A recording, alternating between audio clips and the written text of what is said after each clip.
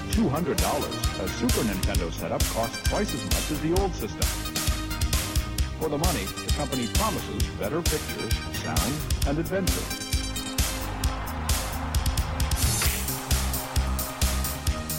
Now you're playing with power, superpower.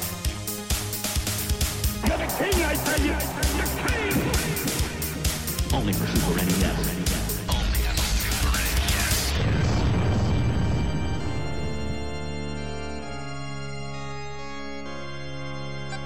You're listening to the SNES podcast with your host, Soul Blazer. Hello, everybody. Welcome to Super NES podcast. This is episode number 182, and this is a very special episode of everybody who's listening to us, because we are to be honored to finally have finally be doing something that Joe and I have been wanting to do for a while now. We are revisiting the Star Wars games on the Super NES, which in the same vein as how we did the Chrono Trigger revisit recently, we're gonna be revisiting these games as well too, because it's been a long time to cover the games on the podcast. We have different hosts on the podcast this time around to talk about the games. So I wanted to go back and revisit these games, to give them another updated treatment. So besides my regular co-host Joe. Hello. We're also very glad to have three guest hosts with us at this episode to talk about the games. They're all people who've been on the podcast before in the past, but since some of you may be new, and since some of you may be not familiar with them, and I'm hoping because of what this episode is, it will bring in a bunch of first-time listeners because it is Star Wars. So if you're first time listening, hello, glad to have you here. But anyway, so I'm gonna Okay, so I'm going to ask each of our guest hosts on turn. When I introduce you, just talk about yourself a little bit, any podcasts, groups, whatever that you actually take part in, and your experience with Super Star Wars games. How much experience do you have playing the games? Sort of versions of the games they play, that kind of stuff. So, yeah, before we get into the bread and butter of the episode. So, and then after. After that point, we're going to be doing topics like games talk about. With each of us taking a turn talk about the stuff in general, because there's five of us. If we didn't do it in a more organized fashion, it would be absolute chaos on here. So, but anyway, so let's start off first with Willie. Just remind folks who you are, Willie, to plug anything you want to plug and talk about your history of Star Wars Super Star Wars games, please. Alright, so I guess I start out. Hey, it's Will. So former member of the Intellivisionaries podcast. Sorry, Will, yeah. My bad. Oh, yeah, it's no problem. Well, you also have Willie on here, too, sometimes. Yes. We both go by William, too. Did you want to start for the top again, or...? Yeah, that's fine. Yeah, whatever you want to do, that's fine. Just go ahead. Okay, sorry. So, hi, this is William. I was the former co-host of the Intellivisionaries podcast, and I was also a member of the Move Over Kids podcast. Pretty big Star Wars fan since, started watching in the 80s, and then it completely went over my head what it was I was watching, how big of a phenomenon the movies were, and then got really into it into the 90s, into the 2000s. More stuff came out. Ended up meeting my wife, who was also a big Star Wars fan, and we've been going to the conventions and stuff. You should see the apartment. There's a lot of Star Wars stuff. Right over to my right, I've actually got some of the Legos for Star Wars, some of the helmets they've done. So yeah, I'm pretty deep in the lore of the movies and some of the background stuff for them as well. The games, I played the games years ago and didn't really pick them up after that because I didn't have a Super Nintendo at the time. But I've been trying to get some copies eventually. It's just a matter of if I can find them in the stores or not. I just don't want to do eBay for them. Yeah, that makes sense. But okay, awesome. Well, glad to have you again here, Will. Liam, why don't you go next? Hi folks, it's Liam here. I was on the show a few months ago for the Poppin' Twinbee episode. I am a writer at liampiperblog.wordpress.com. I write video game reviews, write about my life. Got a new thing launching in the coming months where I actually talk about video game music. My history with Star Wars is extremely thin, admittedly. I have not actually watched any of the movies. My brother is a bit of a fanatic about Star Wars. In terms of these games as well, I went into these completely blind. I didn't play these growing up because I was born in the early 90s, and by the time I was at an age that I felt maybe I could play them, I was a little, like, the SNES had kind of moved on. I'd moved on to like PlayStation 1 and PlayStation 2, so very much going into this from the more neutral perspective. Okay, awesome. So like, it would be great to have somebody here in the podcast who's not played these games before in the past. So we have like a fresh perspective I can bring into it, like, for sure, because the rest of us all have history with the games. So, and then finally, last but not least, Aaron. Hey there. Well, I'm glad my internet decided to cooperate. It dropped out for a second, so I missed what Liam said. But I know, talking offline, the basic gist. So I will give my brief background. I've been podcasting for about 10 years. Started out on, I think, Stalking the Retro, moved on to Retro Obscura, and finally Genesis Gems, which I've been doing for God knows how long now. I've definitely been in the retro gaming podcast seed for quite a while. I am also a chiptune and video game composer. And have done music for all sorts of old video game systems. And as far as my history with Star Wars and these games in general, like many of you, I was introduced to Star Wars at a very young age. I think I was 3 or 4 when I first saw the Star Wars trilogy. I think we had them on VHS. And for you younger listeners, VHS was the medium by which we had things on a tape, and you put them in a VCR, and that's how you watched it. Kind of grainy, but that was how I experienced the Star Wars films. I didn't get to see them in theaters until the special editions came out later in the 90s, like the late 90s. But yeah, I was as enthralled and just loved the series from day one. Enjoyed the movies. I'm not as much of a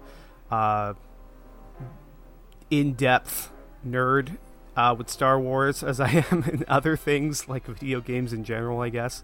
But I have a huge appreciation of the series, and have watched almost every one of the movies that has come out. As far as the games, so I'm like the youngest of 5 kids, and I remember growing up, we had an NES, Sega Genesis, and a Super Nintendo. We were the rare family that had all 3. And yeah, I want to say I played Star Wars on NES and Empire, but then playing the Super Nintendo games, it was just kind of it was crazy. It was just a leap forward quality wise and presentation wise, that just kind of blew my mind when I played them. But even when I was a kid, and I must have been about 7 or 8 when the first one dropped, but I still remember playing it, and what I remember is how hard it was. And I was already playing a ton of video games by that point, but I just remember being overwhelmed by the presentation and actually getting to be Luke, and just the music's blaring and everything. But I used a lot of level skip and a lot of cheats even when I was a kid. So anyone who feels like, oh, I can't believe I'm not going through this game, the right way. I don't know that there's a right way to get through these games. So there you go. Awesome. Thank you very much. Joe, I'm going to ask you the same question. You obviously don't need to introduce yourself, of course, but but if you want to elaborate upon your Star Wars history and your experience like these games. Sure. Hi, I'm Joe. I'm the co-host here. Sure you know me. Anyways, yeah, so my history with these games is actually pretty sparse, but I had Super Return of the Jedi for the Game Boy. That was my home experience for quite a while. A friend of mine actually had Super Empire Strikes Back and Super Star Wars, so I got to dabble in those when I would go to his house. Remember, I'm a Genesis kid, so I was denied a lot of really cool things that we talk about on the show. I did not officially play these games until I was well into my 20s, and emulation was very prevalent. I probably could have played them, earlier, in high school when I was, running things off of, SNES X9 and whatnot, but, right. It was primitive back then. It was slow, it was choppy, and you just wouldn't want to play, especially these type of games, on an emulator running at that speed. So, yeah, most of my experience has been with the Game Boy port, if you want to call it that. They really tried to cram it onto that little cart and onto that little screen and make it look just as nice as it did on the SNES. They really tried. Yeah, they did. There's a lot of slowdown. The graphics look kind of muddy. It's not a great experience. So, it is what it is. But that's the joy of this podcast. I get to go back and play these games proper and actually have a fresh opinion. And can we just mention, because you'd said that you were a Sega kid, and I would say I definitely was, and then became an SNES kid also a little later. But I remember thinking, oh man, this would be really cool on the Sega Genesis with less slowdown. Right. I'll be honest, there are some slowdown bits in these games. But yeah, recently, I think as recent as 2020, there was a prototype discovered where I think Sega Institute was working on a port of Super Star Wars, New Hope, the first one, yes. And you can actually go check that out. You can find the ROM, and there's not much done, but it's interesting to know that in an alternate history, there could have been a Sega Genesis version. I think there was also a planned PC version also that never made it. Yeah, the PC version actually got almost finished before it was canceled. So that one's also available to play. It's like to play online if you want to play it. I did play the prototype for the Genesis, and not much. I mean, there's not much that you can do there, but what is there, it shows the promise of what I could have possibly enjoyed as a child. Yeah. So that kind of makes me sad that, I could have had that and it just didn't materialize. But at the same time, it got me to go over to my friend's house and spend time with him because he had a Super Nintendo. So that's fair.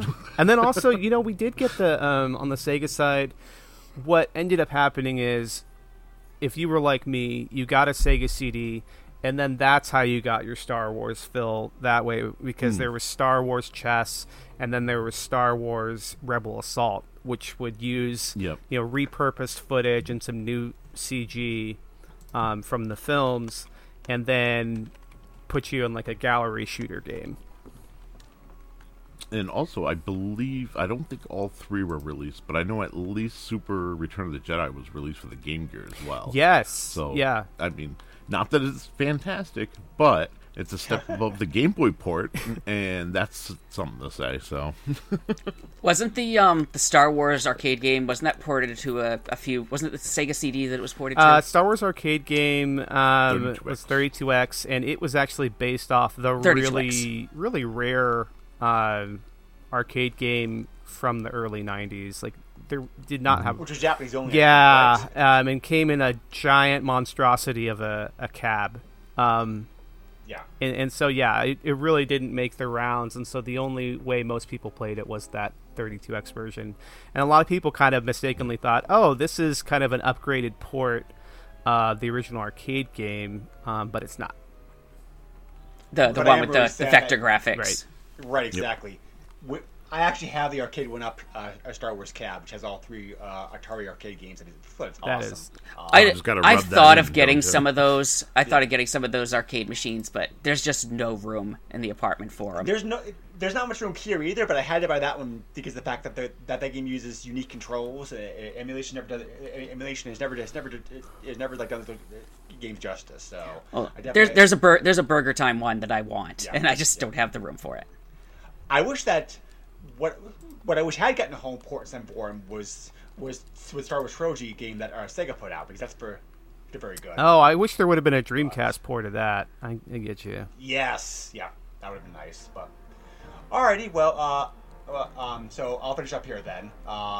So my experience with these games, I think I actually played these games back when they first came out, because I was 16 when the first game came out. So because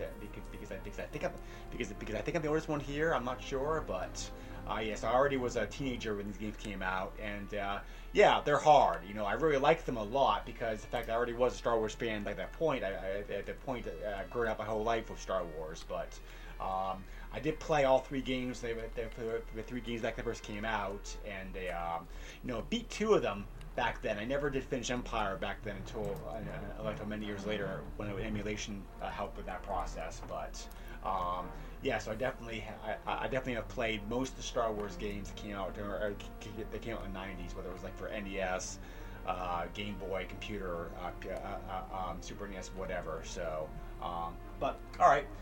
Well, very fun to have all of you here. Thanks again. As I said before, help you to keep this organized. I've used random.org to assign a random order for the 5 of us. I'm going to throw a topic out for like a discussion. We're going to go in turn. Each of us then will have a chance to. Each of them might have a chance to talk about the topic. So this will help prevent us from tripping over each other's words or whatnot. So. The order for discussion in the podcast is going to be Liam, Will, myself, Aaron, and Joe. So, let's to open things up, let's talk about the game's graphics. Like overall, the graphics of the game Super NES. And by the way, these topics are going to include all 3 Super NES games. So we'll just bundle them together for the purposes of the discussion. So, all right. So Liam, you're up first. Take it away. All right. So the graphics of these games, I can definitely say that the 2D side-scrolling parts of these games, they look okay. I wouldn't say they look anything too special. But personally, where these games shine, and I can definitely appreciate the hard work that the developers put into them, was the 3D sections. So, for example, in the first... sorry, it was the third game, sorry. It starts out with a stage where you've got to try and get to the end and avoid rocks and a couple of other things. I personally found that stage to be quite annoying, but graphically... I might make the comparison to Star Fox because I've played a lot of Star Fox in my time. Personally, I think the graphics hold up better than Star Fox does in terms of the 3D stages, because there's just a little bit more detailing like across the board, across all of the 3D stages, especially in the latter parts of Return of the Jedi, because some of those fight sequences close to the end of the game that where you're first person shooting TIE fighters, believe you me, when I saw that, I was really, really impressed. I just think overall, in terms of 2D, it could look a tiny bit better, but I can't help but applaud the fact that they tried really hard in the 3D sections to make it stand out, and as I say, I think it's aged better than Star Fox has. Okay. Yep. Interesting. All right. Thank you very much there. So, Will, you're next.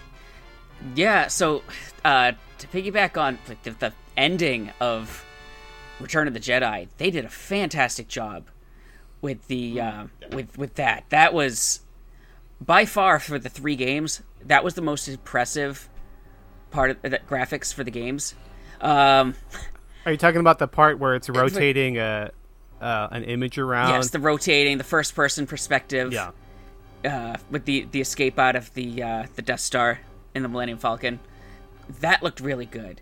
There's characters that they add into these games that they nailed it with how they look, and some of them I wondered, like, did they just go and grab a Star Wars encyclopedia to figure out what they were going to put into this game?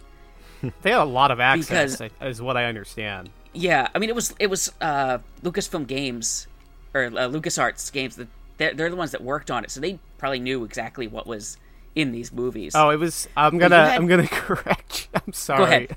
I'm Go always ahead. the corrector. Sculptured Software, and then I want to say. Oh, did they? Yeah. So it's Sculptured Software who developed all 3 games, and then I know LucasArts probably helped. Maybe provide assets and things. They did. Okay. Yeah, they did. Yeah, they did help the development process.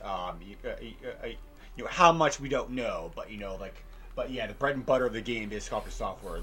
As LucasArts wanted to make sure that hey, we don't want you putting anything in this game that does not fit with Star Wars, that et cetera, et cetera. So, which makes me wonder with a couple of the bosses in this game that had nothing. Like, I don't think there's any obscure. equivalent. I mean, one of the bosses in Super Star Wars, for example, comes from a chess piece that you see during the holographic. Yes, and I was going to bring that up. He actually is a character. Like, his race is in the movies, but yes, he's also the chess piece, because that was one of the ones I looked up. Yeah, there's some deep cuts here. Yeah, for sure, so. As well as in the Sandcrawler, the Jawenko lava beast. As far as I can tell, that's an original creation for the game. But they've retconned it later to be native to Mustafar, and later on, ILM Labs used it for a VR project called Secrets of the Empire. That's crazy. So some of the stuff did get out there. The cantina, we were mentioning the boss from that, but the Tonica sisters are in the background in that, and there's never been figures of those characters. There's been, I think, a whole legal thing with them that they haven't been able to do figures of those characters. Interesting. Yeah. I didn't know that, so, but awesome. Anything else you want to say for the graphics before we move on? I know there was some sprite swapping going on in Cloud City, which really had me wanting figures of these characters that showed up. There were red snowtroopers on Cloud City, and it's like, I don't ever recall those existing. I know we have the Emperor's Royal Guard, but those were not Royal Guards. Those were red snowtroopers. And another one real quick that was in Return of the Jedi. I am fairly certain that there was one battle against what are now called Dark Troopers. The bigger stormtroopers that showed up. Yeah, I'm pretty sure those are Dark Troopers, and I found a picture of one of the figures from the expanded universe that looks very similar to those. Interesting. Yeah. But yeah, they dug deep trying to get stuff for this game, and some of them looked really good. No, some of my favorites, the Tuskens didn't look too good. The Banthas looked awful. Oh, yeah, they tried. But when the Grands, when Rhys the Grand shows up in Jabba's palace, I'm like, yes, he's in here, and he looked pretty good. Yes, I agree. So, to piggyback off what you guys were just saying, yeah, the graphics of these games overall, I think are very, very good. I was definitely impressed with the graphics of the games when they first came out. I think they still hold up pretty well today. They're not the best graphics in the system, but they're very, very good. They're very solid. The sprite work behind everything is awesome. I really love the fine details that they put in all the characters. For example, you can see Luke's hair flipping in the background, flying in the wind and whatnot. So there's a lot of there are very small touches that the graphic artist did with the game that really really makes it stand out. Kind of shows the labor of love that the project was. I'm not as much a fan about the first person combat scenes, because why side is why I definitely like, like being able to be the TIE Fighter,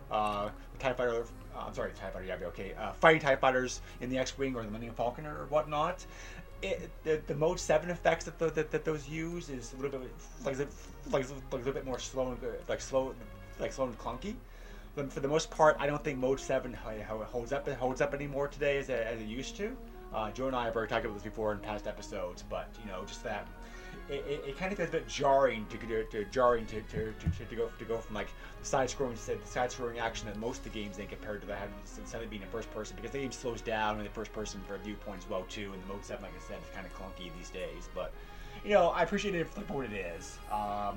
Because I think they could have done that action in like 2D as well too, but that that might have been a bit awkward. But I'm also like, but I also remember thinking way back when even, if I want to like blast TIE Fighters, I would just load up X-Wing by the PC, because that game does it much better than this does. But having said that, the graphics of this game are bright. They're colorful. Everything's recognizable. Like Liam Will said, there are some deep cuts here. A lot of like characters show up in the background or bosses or whatnot that really appreciate all the time and effort that was put into them. And the graphics of this game, since the game uses the same engine for the games use the same engine, the graphics look pretty similar across the board. I really don't think, for example, that Return of the Jedi looks that much more different than like the first game does, with a couple of like small tweaks here or there. But for the most part, graphics of this game are very nice. Definitely like a love letter to Star Wars fans, like in many ways, some of the hit touches or whatnot. So Aaron. Oh, sure. Okay. So I would say, graphic-wise, I think that the graphics certainly look better than other 2D Star Wars games that had come out before then. You look back at stuff on the 2600.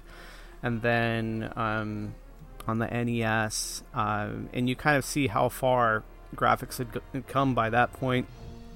And the fact that they were able to do 2D and 3D sections, I thought was important, because all the other representations, except for the vector graphic versions of the games, it was all 2D, right?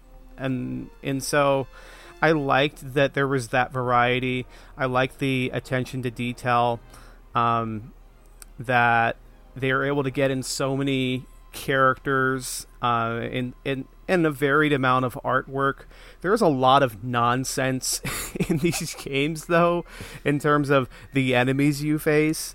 But I'm sure we'll get more into that. But I do like the inclusion of very obscure characters in the background. I like it when you enter a scene and they do there's a trick, especially Return of the Jedi, where it makes it look like almost like a mirage, or there's kind of a fuzziness because there's so much heat in the background, and there's layers of parallax, and there's things that overall add to the presentation that I do appreciate in those scenes. With the graphics and things they were going for, there is noticeable slowdown though when there are multiple objects on the screen. If you have too many projectiles going, the game will slow down. And I noticed that first in the first Star Wars game. Even on the first level, you get to the first boss, and if you face him with your pea shooter weapon, then because that weapon fires bullets or lasers so fast, there's no bullets in Star Wars, sorry. Whatever he's firing, it's so fast, there's so many objects flying on the screen that the game just kind of buckles, and you will find that. And I think it does get a little bit better by the time you get to Jedi, but that is kind of a noticeable issue. But because of the presentation, I think people were probably forgiving of it, and I'm a little forgiving of it, because there's just so much variety and so much going on. I will say I did notice on Return of the Jedi that I would almost guess that the first two games were probably made within about 6 months of each other because they're very similar. But Jedi's the one where their engine had matured enough to where you could see them using lighting tricks and shadow effects that were really neat and added a depth to the game that wasn't there in the first two. So I did appreciate that. And then I finally just want to touch on those Mode 7 graphics and say, yeah, that's probably the most dated aspect of these games. Just because it does kind of feel like I'm flying around on top of a 2D bitmap.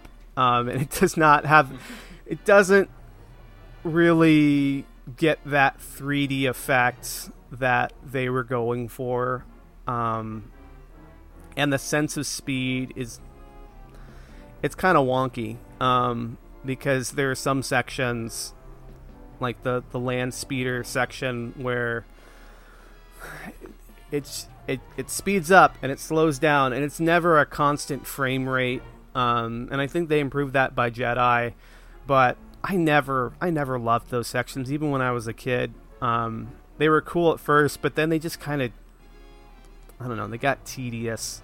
But I do applaud Sculptured Software for trying, and nothing felt out of place, is what I would say. There is a cohesiveness across the games, and I applaud them for trying to present things. Like, one thing I did notice progressively was that the opening intro got better in each game, right? Where it was like the first opening cinematic,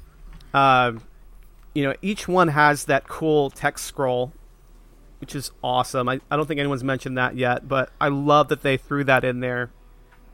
And so you've got the cinematic text scroll, and then, it goes into the background, and then the screen scrolls down. And in each game, it presents you a different scene. But it's the final one where they use a different technique to give you a depth of field where it looks like the ship is actually going into the screen. Whereas the first two games, it really is just like a drawing of a ship. And then you see lasers firing out of it, like into Hoth or Tatooine, right? Or they're sending things to Hoth, like probes. But it's that third one where they'd finally mastered the technology, and you get to see some impressive effects. But to Liam's point, and then I'll let you guys continue. To Liam's point, I just want to say, there is kind of a workman-like quality where I don't think these games match up graphically to the best of the Super Nintendo, but it's definitely way above average, is what I would say. There you go. Cool, awesome. Yeah, just to add on real quick to what you're saying there, I do want to emphasize the fact these games did come out in a very rapid, short order, because Super Star Wars came out in November, like November of '92, like in North America, which came out first. The game did get a worldwide release, but North America came out first. So yeah, so you keep in mind November '92 for Star Wars. Empire came out in June '93. And Jedi came out in June of '94. So yeah, within about 2 years, all three games came out. So just very rapid development cycles. But and last but definitely not least, Joe. Well, the joys of going last is that you guys have all said everything I was going to say. So that makes my job a lot easier. But we're talking graphics. And so in comparison, I had Star Wars and Empire Strikes Back for the NES. That was my experience with video games at home. Because, of course, I'd been to the arcade and played, Star Wars Arcade and all that. So for me, with this experience, going to my friend's house and playing these first two games, Super Star Wars and Super Empire Strikes Back, compared to the NES 8-bit counterparts I had at home, these games blew my mind. The Mode 7 stuff was super cool at the time. I loved the size of the sprites, the multiple different characters they threw at you. Of course, back then I wasn't as deep into the lore as I am now, so I would just be like, oh, cool, more Stormtroopers. They're just different colors. They just look different, and whatever. I didn't know that, they're like Dark Troopers, Shadow Troopers, whatever. I didn't know that at the time. So, anyways, but yeah, I really enjoyed the graphical side of these games. It's almost like it's like when your best friend comes over and just kind of chills with you, and you're playing couch co-op. Like, it's familiar and it just feels good. That's kind of how I feel like with the graphics with these games. Like, it's very Super NES looking. It is a little bit above average for when it came out, but if you look at the SNES library in general, this, I think, still falls kind of like in the middle of graphics wise, and I think it looks fine. And when we get down the line, we'll talk about whether they hold up today or not. Cool, awesome. All right, guys, thank you very much. So, on to the next topic for us to talk about, much in the same vein, the music and sound effects that the games use. Liam, go ahead, please. So the music and sound design of this game, where do I start? The music is stunning. I have a film music degree, so I am familiar with the music of Star Wars. And I feel the first game did a pretty good job at kind of establishing the core themes that we use throughout the Star Wars films.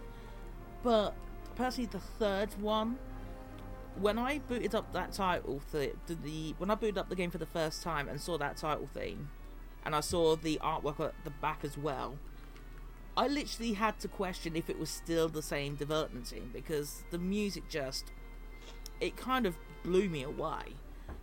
Throughout all three of the games, I feel that they stick to the music really well.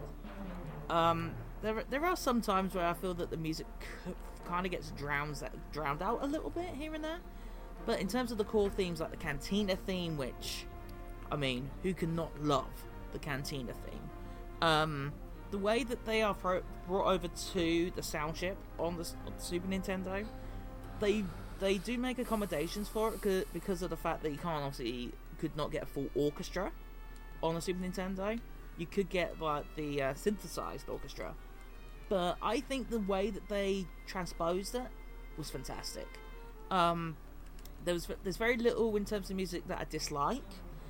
Sound effects as well, absolutely spot on. I mean, the sounds of the lightsabers, even the sounds of Leia getting hit, for example. Every single sound effect had a purpose. It felt authentic, and it just didn't seem out of place. But I mean, in terms of the overall mix as well, if we want to talk about the music and the mix in general, I feel that the music and the sound design, in terms of the audio balance, is also perfect. Because the problem they could have ran into is that because of how bombastic and how well known the themes are in Star Wars, they could have decided to have that higher, like louder in the audio mix. But I find that they balance it perfectly, so then you can still hear the music, you can still hear the sound design, and I feel that just overall as a sound package, it is one of the best on the Super Nintendo. I'm not going to lie. It's, in my opinion, where the game really shines, where all three games just shine through, because, as I say, they take these legendary themes and they're still recognizable, which isn't exactly easy to do when you're taking legendary themes like Star Wars and take them onto the sound chip that the SNES had. Yeah, awesome. Thank you very much, Liam. It's hard going first the whole time, so I appreciate that. That's all right. Will, you're up next. Yeah, so the music in A New Hope, the first game there's a couple points in it where, like, I'm familiar with a good chunk of where certain themes will be in the movies and where the scenes are.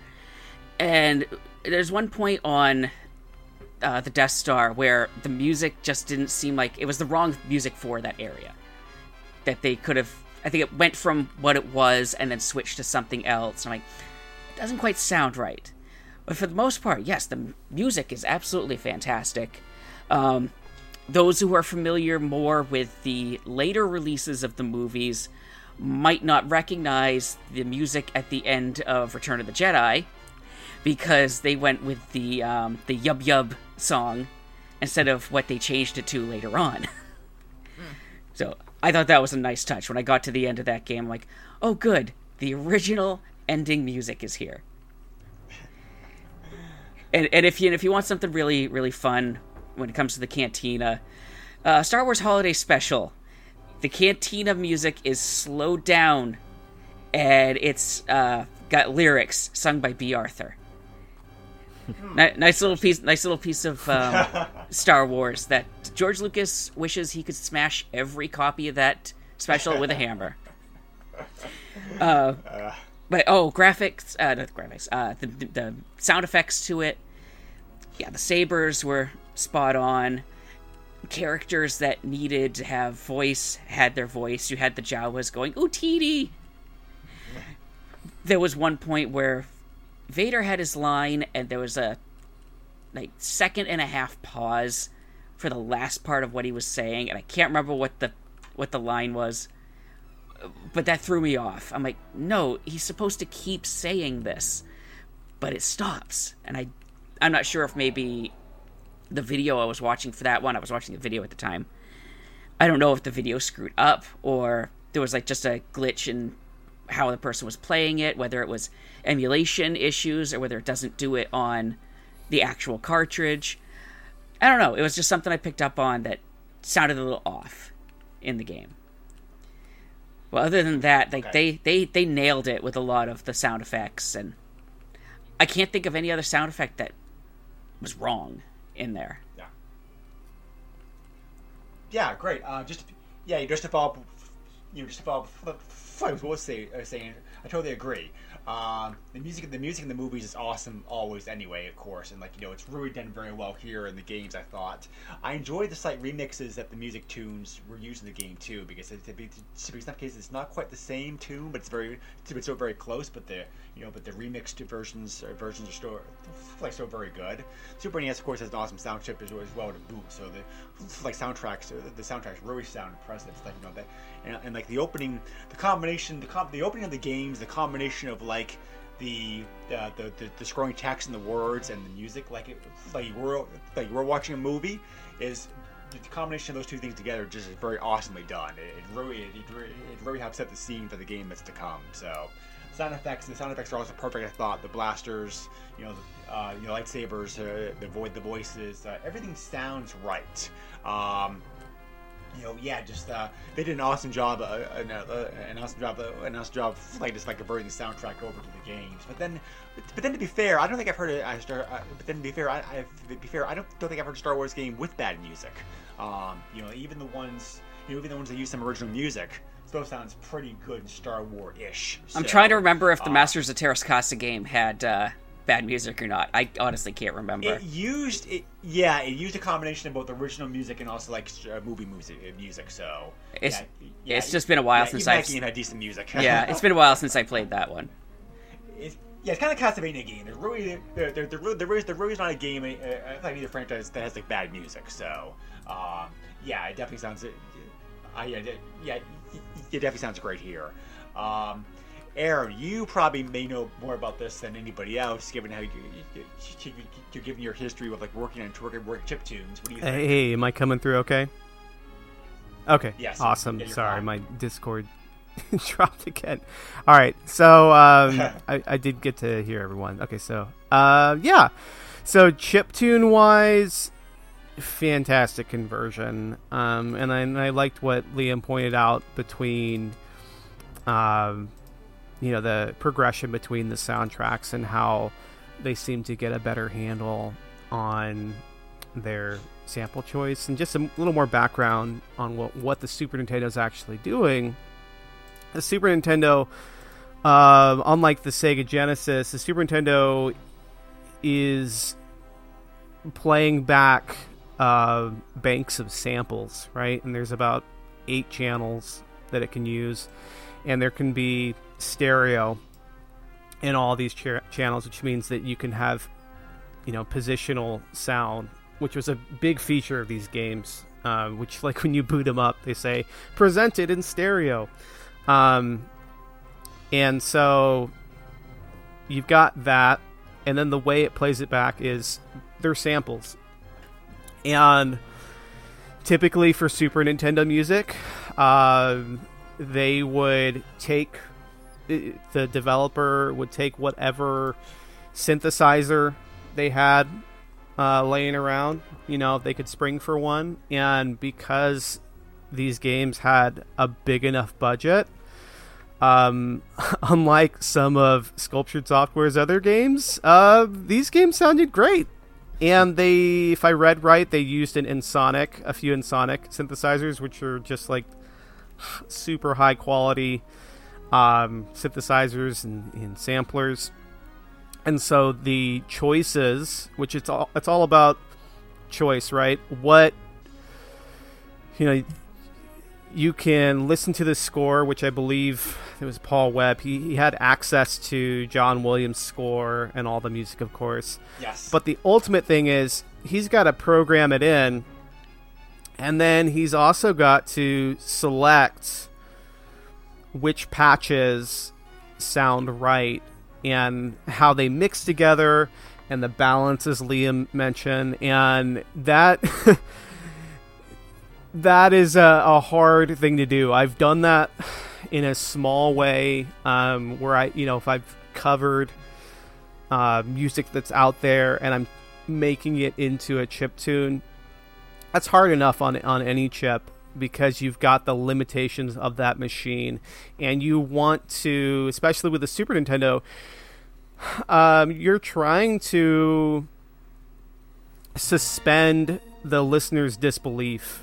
You want them to feel like they're hearing something that's an approximation of the actual score, which I think they pulled off very well. There are some things where, the horn section doesn't sound exactly like a horn section, but I think overall it's just really solid. The percussion is really, really good. You hear the timpanis, you hear the brass, you hear all the different sections of the orchestra conveyed, and that's one of the Super Nintendo's strengths in general, is that especially orchestral music, because it's all sampled, and because you're taking a sample of a real person playing it, or a keyboard where it was taking a real person in a lot of cases, you get that human quality. And I think if this game had come out on Sega Genesis, the soundtrack would have really suffered, because the Sega Genesis is just not as well suited for stringed instruments, and like violins and symphony type stuff. So I think that, like Liam said, best part of the game presentation wise is probably the music. And to quickly add on the sound chip thing, I do agree with you on that, because if it was on the Genesis, the thing with the Genesis is it has more of like a deep guttural sort of sound. It's always I've always found that any attempts to make like stringed instruments or that sort of thing just comes off sounding either. I've always found it just sounds too harsh, and it just does not match what they were trying to go for. Interesting you called it Genesis, like my Mega Drive. I'm used to calling it Genesis by now, trust me. Awesome. Well, thank you for that technical insight there, Aaron. I really appreciate it. And the Super NES sound chip is great, but one of the things the one thing they can't do very well is horns. I mean, like, any game that requires a horn sound, it sounds like pretty bad. Yeah, Genesis can do horns better with FM synthesis in general. And so you'll find some Super Nintendo games where they will literally sample FM synthesis horns. I think Knights of the Round is a great example. If you ever play that game, you're like, oh, wow, this kind of has the sound of a Sega Genesis game or an arcade game of the time, and it's because they sampled the FM chip from the arcade board. But yeah, horns is kind of a struggle with because of the complexity of the sample, because you have to have a much bigger sample to really capture the nuance of that instrument. Whereas if it Yeah, good point. Thank you. and I'm just going to say, whereas with FM synthesis, because it's being generated off the chip and the complexity of how FM works, it comes across better that way. All right, go ahead. And I'm wondering if the sampling. I'm wondering if the sampling is what caused the problem with Vader. I found the clip. It's on Cloud City, and he's when he goes, "The Force is with you, young Skywalker." Oh, and there was what's the pause in there? Yeah, and it could be. I did notice Jedi of the three is the one where they had more space to do dialogue, which I thought was great. But yeah, I'm not sure why that got cut off. I did forget to mention, though, with the sound effects, there's one sound effect or two that are just so annoying that I wish they would have just reduced the volume of or changed the sound effect. And it's especially in Jedi when you're running through and you pick up a certain power-up and it's just, they mixed it really loud compared to everything else. And I don't know why. I know what you're talking about. Yeah, okay, yeah. Yeah. Yeah. One other quick example of that would be the hearts pickup in the first Super Star Wars game, because it's, everything sounds good and all you hear is this, don't! Yeah, it's like there's so much going on that it seems like they really want to get your attention. Like, oh, okay, I picked that thing up. Got it. Yeah. But I did love my favorite sound effect in all the games is probably the foom, foom, the sound of the lightsaber. Yeah. That is a very good sounding lightsaber. But think like an older game, because modern games have modern games. Like, I'm not sure if anybody else here has played it's like Fallen Jedi. The lightsaber sounds awesome in that game. And it's like but the lightsaber. Yeah, lightsaber sound effects in these games for games to the 90s does sound very good. I have it in my collection, but I haven't played it yet. Yeah, you should. It's a fun game. Oh, I plan to play it. I just haven't gotten around to it yet. But and then finally they finish up this topic. Joe. Again, great to be last. Yeah, so I really enjoyed the music and sound effects for the most part in these games. I felt they caught the essence of what Star Wars was in the game, and in my opinion, I think this is where LucasArts comes into play. Sculpted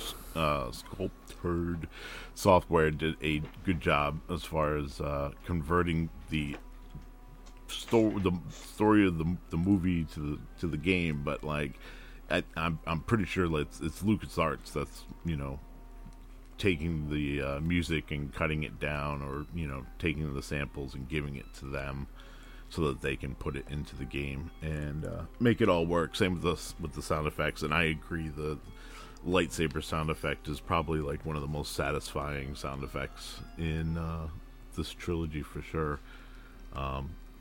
The Emperor's Lightning's not too bad either, and then you get the Death Stars blowing up and everything else. So overall, I really enjoyed the music and sound effects of the game. Cool, awesome. So next, I'm not sure what topic we should cover next, because they all seem very viable at this point. So I'm going to let Joe decide what topic that we should hash out next. Well, since I kind of already touched on it, we might as well talk about how faithful they are to the movies, and do we mind that they've kind of deviated a bit? I made notes. Good choice. Go ahead, Liam. Get us started with this one. For me, I can't have too much of an opinion about this because I obviously have not watched the movies. But from what I vaguely know, there does seem to be quite a few liberties that were taken. Even just speaking offline before the show, I've heard a few things of certain things being added. I mean, the only one that springs to mind that I know vaguely about would be the Sandwalker in the New Hope. I don't think R2-D2 was actually saved from the Sandwalker. I believe he just went along, but sadly I can't offer too much because I haven't seen the film, so this is more a topic for everybody else. Yeah, I definitely wrote that one down. Well, fair enough, Liam. That's okay. Will, if I go ahead then. All right, so yeah, the game's starting out with Luke going through the desert and finding C-3PO out by the escape pod, and him saying that the Jawas took R2. No. Nope. No. The escape pod comes down. They go wandering on their own. Basically, they're both taken by the Jawas, and the Jawas clean them up, and they bring them to the Lars Moisture Farm, where Uncle Owen picks the two out, and then Luke cleans them up, and R2 runs off. And that's when you get to the point with the Tusken Raiders and meeting up with Obi-Wan. Luke doesn't go through a sandcrawler to get R2. He doesn't track down through the land of the Sand People where he finds Obi-Wan. Obi-Wan doesn't simply say, "Here is your lightsaber." Yep, here you go. You're a Jedi Knight. Way to go. It's like, no. It's like, no, this is your father's lightsaber. The escape from Tatooine to go rescue Leia. They're going to Alderaan, and they end up in what they think is an asteroid field, and it's actually the debris of Alderaan. And that's when they see the Death Star, and the Death Star picks them up. They don't go to the Death Star like this game makes it sound. I mean, they have to change some stuff to kind of keep the game flowing, but there's like levels they added into the games that were not in these games at all. They were not in the movies at all. There's whole sections of Cloud City that were not really seen. It's really weird how they went and did that. Although I will say the idea of Return of the Jedi having Wicket play a level with him, and Aaron will probably speak more to that one. But one of the bosses was who was it? I wrote it down here. It was EV-99 as a boss for Wicket to fight. I'm like, that's one of the droids from Jabba's palace. Why is he here? But yeah, they really condensed down the story for the games to try to keep stuff flowing. Like, I am wondering, when it comes to a gameplay perspective, if you had never seen the movies and you get to the part with the AT-ATs, if you know nothing about the movies, do you know what to do there? Oh, no. Because it seems like I wouldn't know what to do. You're dropping down a rope. For those listening who Yeah. For those who probably have never seen the movies, they take the AT-ATs down by shooting a tow cable and wrapping the cable around their legs so that they fall. But that's not explained in the game at all. So that was a little bit of a sticking point. I'm like, do people know?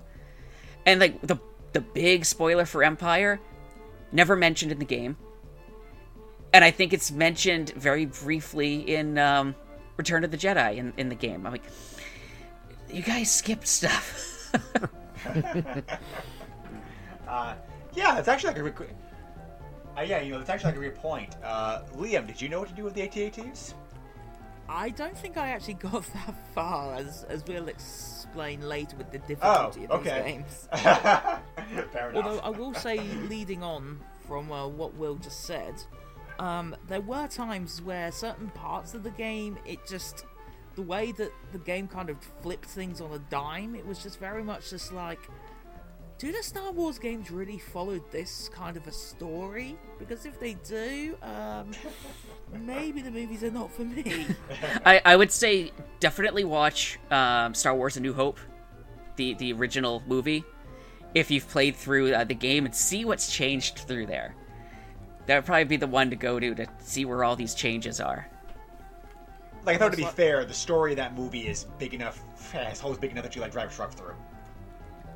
But when you say things were skipped, I can't help but just think of like what they did with the fourth Harry Potter film, where they skip 100 pages. That's the only comparison I can make. Oh well, yeah. It's a bit different. It's a bit different trying to, following at that point. It's since I was going to say this anyway. It's always hard to convert a movie to a game. I mean, people have been struggling with that for years. They struggle with it these days. But I think it's a bit easier to convert a movie to a game than it is trying to convert a book to a game, because like so much books so much what's in books gets cut out anyway. But at least with movies like a bit easier. But so I don't think it's quite as bad with, like, your point of Harry Potter. I don't think it's quite as bad trying to make a game based off a book, a game based off a movie compared to, like, a game based off a book. But having said that, there are major points missing, changed around, additional stuff added, and I'm of mixed minds about this. I understand that I understand the development process. I understand what the developers are going through. It's not easy trying to convert, trying to make a game. A movie to a game, and even the Star Wars movies lend themselves pretty well to gameplay, because other games have done this too over the years, because Star Wars has been out for so long.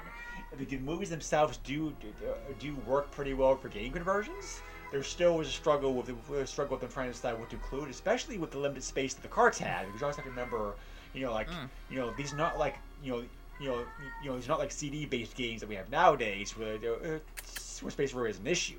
They really had to crunch and condense the stuff onto the cards. There were stages, for example, that were cut out from Super Star Wars because there simply wasn't room to include them on the cards. They decided that other parts are more important. So, I think, for the most part, I think what's in the games works. It at least follows. It follows the storyline enough, and I am thankful for the cutscenes. The cutscenes also, I think, are important, because the cutscenes at least help to tie the story together. So at least it flows.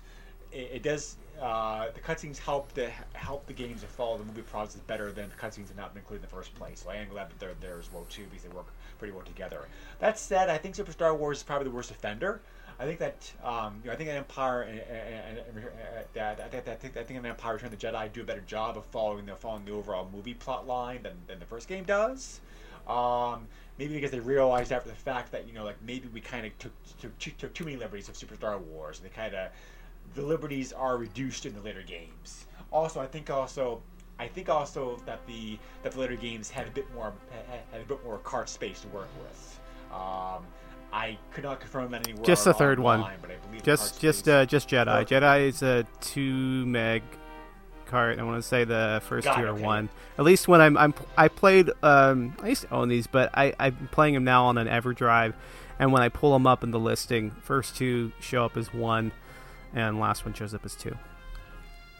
That makes sense then, because the Jedi definitely does seem like it flows, follows the overall theme of the overall theme of the movie best. But it's like I mean, it's like I really don't care that much. What's here is fun. It works. We had the critical parts, the critical parts of the movie here. It's just think of their stuff as being like like deleted scenes or whatever you want to think of it that way. So Yeah, because I figured they didn't want to add like additional characters to play as, because I certainly would have started out the first game with fighting on the ship as a as one of the rebel fighters, but maybe do like a palette swap of Han for that.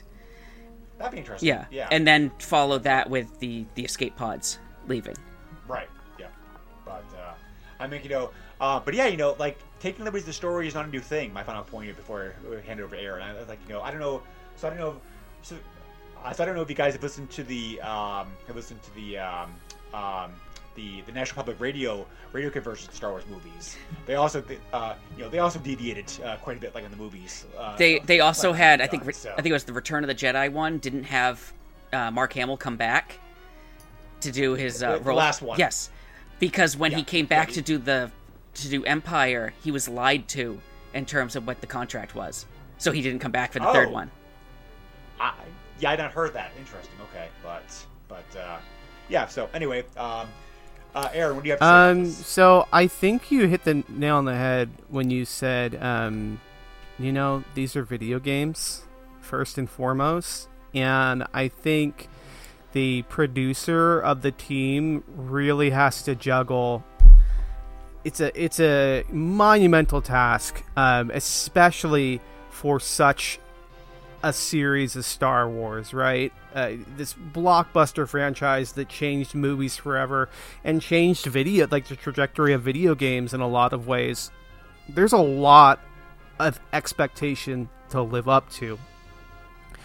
I can forgive them for playing fast and loose with the story, because almost every Star Wars game before these did the same thing in its own way, where it's like, we're going to give you the Cliff Notes version, or we're going to give you the version of the story that an 8-year-old remembers the first time they went to the theater seeing the movie. They remember all the cool stuff, right? All of the whiz-bang, things blowing up, cool stuff happening moment to moment, because, let's be honest, if this game was bogged down by long cutscenes and long bits of read out dialogue, then people would space out.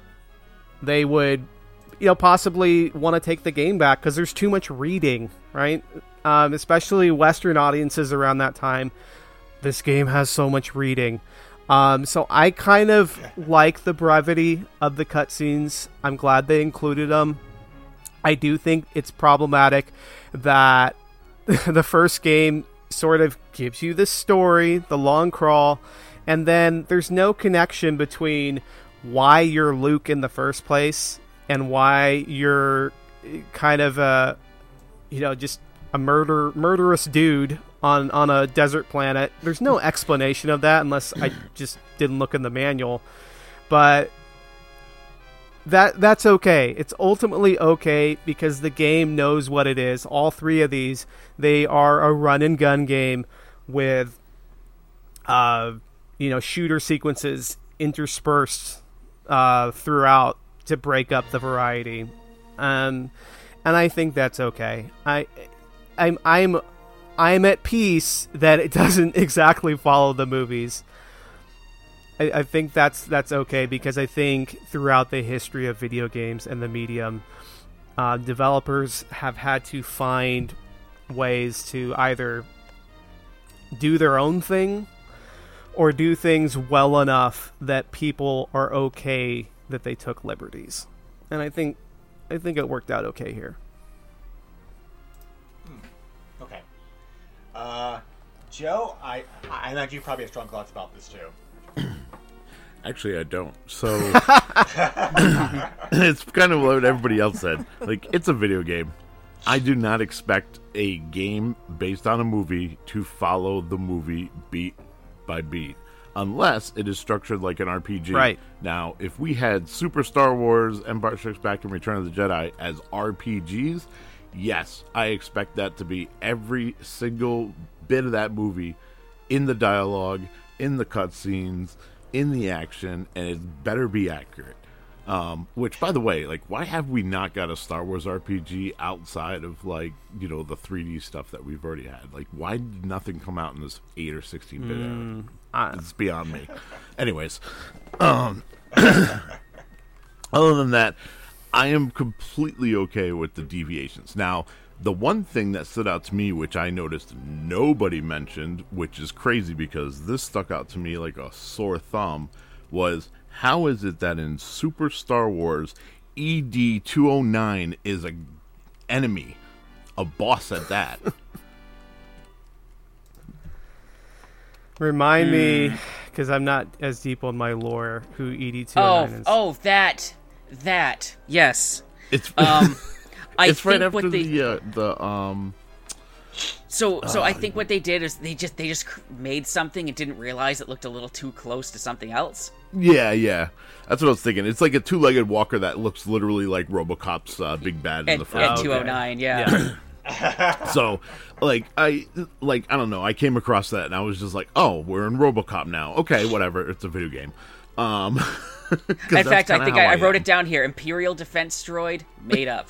There you go. Like, made up for them, but yes, it looked a lot like Ed 209. I didn't even write the real name. I just wrote Ed 209 exclamation point like four times. I was like, needs to be mentioned. And can I cut in one more thing that I forgot to mention? Was that nothing in these games is anywhere near as egregious as what happened in Star Wars, the Famicom game, where Darth Vader literally throws out some kanji and turns into a scorpion. Yep. In fact, when this game first starts, it looks like it's going to be a recreation of that game because it's out in the desert. There's scorpions around. Yep, I agree. Yeah, that Star Wars. Yeah, the Japanese Star Wars Famicom game is it's a trap. Yeah, but it's so good and satisfying. One-hit kills at the same time. That's fun. I like it more than the Beam Software one that we got. Agreed. Wasn't the second Master System for wasn't the second Master System Star Wars game that same game, the Japanese version? I wanted to say that was also the Western one, but I could be wrong. I'll have to look into that further. Awesome. Okay. Anything else, Joe? No, that's really all that I had to say. Like I said, everybody's pretty much covered everything, but like I couldn't believe nobody mentioned Ed 209. That's all. Like that just blew my mind. All right. Awesome. All right. Thank you. I think again a good segue to the next topic at this point would be let's talk about our favorite characters to play as, our favorite stages, and favorite game, the favorite game like on the trilogy. So, because just to kind of give some reference here, you don't have any choice for characters in Super Star Wars. However, like the other two games, you are able to play as different characters, which is a nice touch I think that they added in like the later games. In Empire, you're able to play as either Luke, Han, or Chewbacca, and then in Jedi, you're able to play as either. Certain stages limit you to certain characters in this one, but overall the character roster in that game includes like Luke, Han, Chewbacca, Leia, and Wicket. So let's talk about then favorite characters, favorite stages, and favorite game period. Liam, go ahead, please. This one is one of my favorite questions, simply because it's got to be Leia. I love the design of Leia in Return of the Jedi. For some reason, they introduced a double jump, which, for some reason, whenever I played Leia, she reminded me, for some reason, of like a Star Wars version of Samus, almost. Because when she does that double jump, she kind of gets like that shield around her. It's almost like a Shine Spark attack, almost. My favourite of the three games, I would most likely say... I'll say it's the first one, because it was one I managed to get the furthest into. But in terms of my favourite stages, I would say that I love the detail inside the Sandwalker. I love the grittier, darker colours for the interior, but I also like the fact that there are some things in the foreground that doesn't make it look like it's just one colour in the background. I do think that some of the stage designs, in terms of the general backgrounds, were pretty good actually. It was the main part of it was those parts of the graphics that really stood out to me. But as I say, it's got to be Leia, because, I mean, did you ever think you'd be able to play someone that acts like Samus but controls better than her? I think the answer to that most likely is a no. But trust me, when I go back to play these games again, which I most likely will, Leia is just going to be the character to play, because, you know, she's also got a certain flair as well when she jumps. You know, it's the fact that she just starts to spin. It always gives me Sonic vibes as well, with how fast she spins. It's almost like the lack of gravity on these planets that she's on almost gives her like this gymnastic sort of look to her as well. Well, what about an Empire then? You don't have it like available. Who's your favorite character to use there? I will admit again, as we talk about in the difficulty later, I couldn't get out the first stage of that. Okay. I will say, in terms of the characters, I do like the part where you're on Tauntaun. I do think that I think him as a character is great, because of the fact that if you try and go through that stage as Luke, you're going to get absolutely destroyed. But Tauntaun kind of offers a little bit of relief. It kind of makes it a little bit more bearable. But in terms, as I say, just overall favourite character, it's got to be Leia. Okay, got it. Let me also make a quick correction here before I move on. I forgot in Super Star Wars later on in the game, you do get the ability to control Han Chewbacca. Just like an Empire, I believe I think you get the ability to switch them immediately from the game start. Whereas in Star Wars, once the characters get introduced to you as part of the story, then you're able to switch over to them. So I did forget about that part. So I just want to make that correction now before anybody in case anybody's yelling at their why pod players or whatever out there. So, but Will, go ahead, please. Yeah, so I think by far my favorite character to play in this is Chewbacca. He's got that spin move that, and not the same type of spin move that Leia has, but it's kind of like Zangief's spin that he does in Street spinning Fighter. lariat, yeah. The spinning lariat. He does that, and it works really well to try to get through. Like if you have a really tough enemy to defeat, like he can make quick work of them. One thing to note with Leia, like later on in the game, she has a completely different outfit and her playstyle is slightly different. So that'll be something to look at too with how Leia plays. But Chewbacca, like his bowcaster, I think that's the most I've ever seen him use it. I think if I recall, he only really uses it like once in the original trilogy, and then he's using it in the sequel trilogy. And that's about it. I don't remember him using it. Yeah, I don't remember him using it at all, like the original movie. I feel like he used it on Endor, but maybe he didn't. It's probably a false memory. Okay. But he does use it in episode 7. 7, yeah, Force Awakens. Yes, yeah. He does use it in episode 7. Right. Because people talk about how that's a really powerful weapon. And they make it is, yeah. Like Engage is awesome, and they kind of joke about that in episode 7. Yeah, they with Han being able to use it, but I thought, and according to the lore, nobody else except for the Wookiees are strong enough to be able to use it. Ah, okay, I did not know that. I'd have to look it up. It could be something that was retconned, or. But yeah, he's a great character to play as. And And what's your favorite game? I think all 3. Like he's playable in all 3 games. So, once I get to. No, sorry. Yeah. What I meant was, out of these 3 games, which one's your favorites? I may have to go with Return of the Jedi because of how more polished it is. Yeah. But right. Yeah, the Super Star Wars is a little easier to play than Empire or Return. And it's definitely easier than Empire by a country. Empire, I mean, it's just like, you know what? You start any game with an ice level, you're looking for trouble. Yep. Yeah, Empire I got as far as the probe droid fight. And would your favorite stage be in Jedi Fallen Order 2 then? Ooh. I liked Jabba's Palace. Jabba's Palace was cool, plus yes. all the characters in the background, and the fact that they actually got characters from the movies, like they dug and grabbed characters from there to fill it out. That was great. Yeah.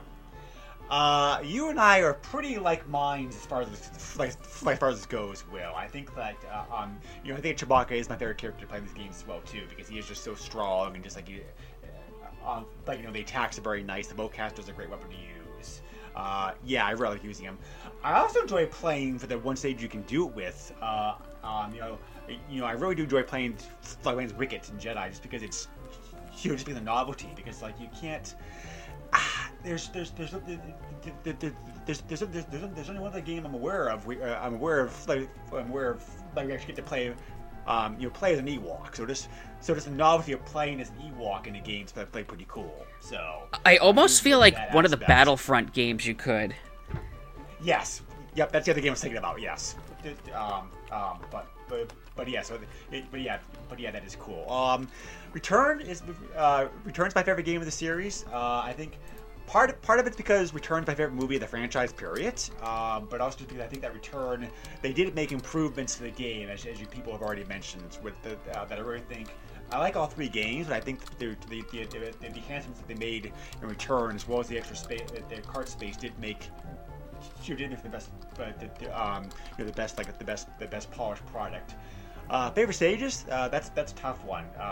The Jabba's Palace in Star Wars is very good. I also really like the final stages in Jedi with the Jedi like the Death Star, and also like the Emperor's throne room, the double boss fight there. That's also like a very cool background design set that really appeals to me. So, but anyway, moving on now to a. All right. So let's see. My favorite character would probably also be Chewbacca, and I kind of like in the first game that they tell you the height of each character, because you get to kind of see like, oh, Luke is 5'9", and Han Solo is 6 feet tall, and Chewbacca is 8 feet tall. And just the gargantuanness of him. He moves a little bit slower, but guys, in these games, moving slower is actually better. Because what's going to happen in these games is there's stuff flying around you all the time from weird angles. I felt the most in control when I was Chewbacca. I appreciated that he could still slide, which is the funniest thing to see him slide. And I did appreciate that he could double jump in later games, and they did fix a little bit of the wonkiness there. And I do like that spin move he does. I want to say Leia was a close second. Han Solo, I think, is the worst character in all of these games. And Wicket is kind of there only because his attack is just not great. Him shooting his arrows are just not fast enough, and there's too many enemies coming at you. But Han Solo, the problem with him is, I think his weapon always starts out a little better than Luke's, but because he doesn't have the lightsaber by the time you get him, there's just like not much point of playing as Han Solo unless they force you to. He really doesn't differentiate himself as much. Luke's got by that point, he's got a lightsaber that he can switch. In the first two, he can switch between the lightsaber and the blaster. And then I want to say Han Solo just has his blaster, and he doesn't really have much that makes him unique in that regard. Even though he's like my favorite character in the Star Wars movies, he doesn't really have as much to differentiate him here. And then my overall favorite game, for nostalgia, I would probably say the first game because that's the one I played the most of and I had the most memories of. But if I'm looking back now, Jedi just has the best presentation, the tightest level design, and the most variety. So I think that about sums it up for me. Okay, awesome. And then finally, Joe. All right. So, well, I think I've already explained my love for the lightsaber sound. So, obviously, I played as Luke, like every possibility that I had. As far as highlights go, with the different games, I really enjoyed the boss fight with Vader at the end of Empire. I did cheat my butt off to get there, and I did use Game Genie to stay alive to be able to beat Vader. So I definitely agree with the difficulty of these games. The final boss fight in Super Return of the Jedi, where you got to fight Vader and the Emperor, is just fantastic. I love that section, and yeah, I mean, it's Luke. I play as Luke every single time. When I am forced to change, it's, you know, maybe Chewbacca. But Leia in Return of the Jedi is very agile. She is fun to use when you have the opportunity to use her. So I will echo that sentiment as well. It's just I feel like when you're Luke, you can do like the same sort of double jump, and you're swinging the lightsaber, so it's kind of the same thing that Leia can do. But it's we didn't mention his in my opinion. We didn't mention his move he gains in Jedi, where he can move the weapon around the screen, right? Yes, yeah, awesome. Yep. That force power, which they kind of changed it from the other games, because the first two he just switches to his blaster, but I thought that that gave it a little more nuance and variety, to make it that he had to go pick up force power ups, which, you know, I don't remember that in the movies, but maybe they were there, you know, picking up force power ups. Yeah. Get the power ups you win. Like, it is implied in the movies that, you know, that it does use a lot of like mental power to use force powers constantly. So I guess they're trying to. So I guess the games are trying to give kind of a physical aspect to that. I mean, I guess it's true. I mean, Luke fell asleep in the Ewok village and made C-3PO float. So I mean, you know. And to quickly echo on Luke Skywalker in Return of the Jedi, he would be my second favourite, because I found out about a couple of hours before recording that he actually has different types of force power. So he could do like the throne of the lightsaber, but he also has a force power that can actually heal him. And I think that really made getting through some parts of Return of the Jedi a little bit more bearable, because being able to heal on the fly it's something that, you know, when I swapped back to Leia, I was trying to heal. I was like, why am I not healing?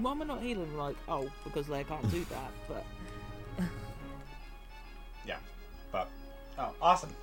Thanks again, everybody, for weighing in on that. Once again, Joe, I think we could probably transition to any topic at this point. The ones we have left for discussion would be like, you know, difficulty factors, how the games hold up, just those two. So I'll let you decide which one to talk about next. I actually kind of figure those topics go hand in hand. So why don't we talk about how hard these games really are, and then we'll go to whether they hold up or not. Sounds good. All right, so topic up next. Overall, the difficulty of these games, and your struggles with them thereof, and how they compare to other games you played, and if you think the game's too difficult or not. Liam, go ahead, please. Oh, I have a lot to say about the difficulty of these games. Let me just say, coming into these games without any knowledge of the franchise kind of hindered me a little bit. So I will say, the thing I've noticed with some of the game, with the first game especially, the game kind of eases you in quite nicely. You get through the first couple of stages, and I was thinking, this game may not be too bad. But once you get inside the Sandwalker, the game's just like, nope, you're not getting any further than this. And I think that's the core problem with the difficulty of these games, is that sometimes it eases you in.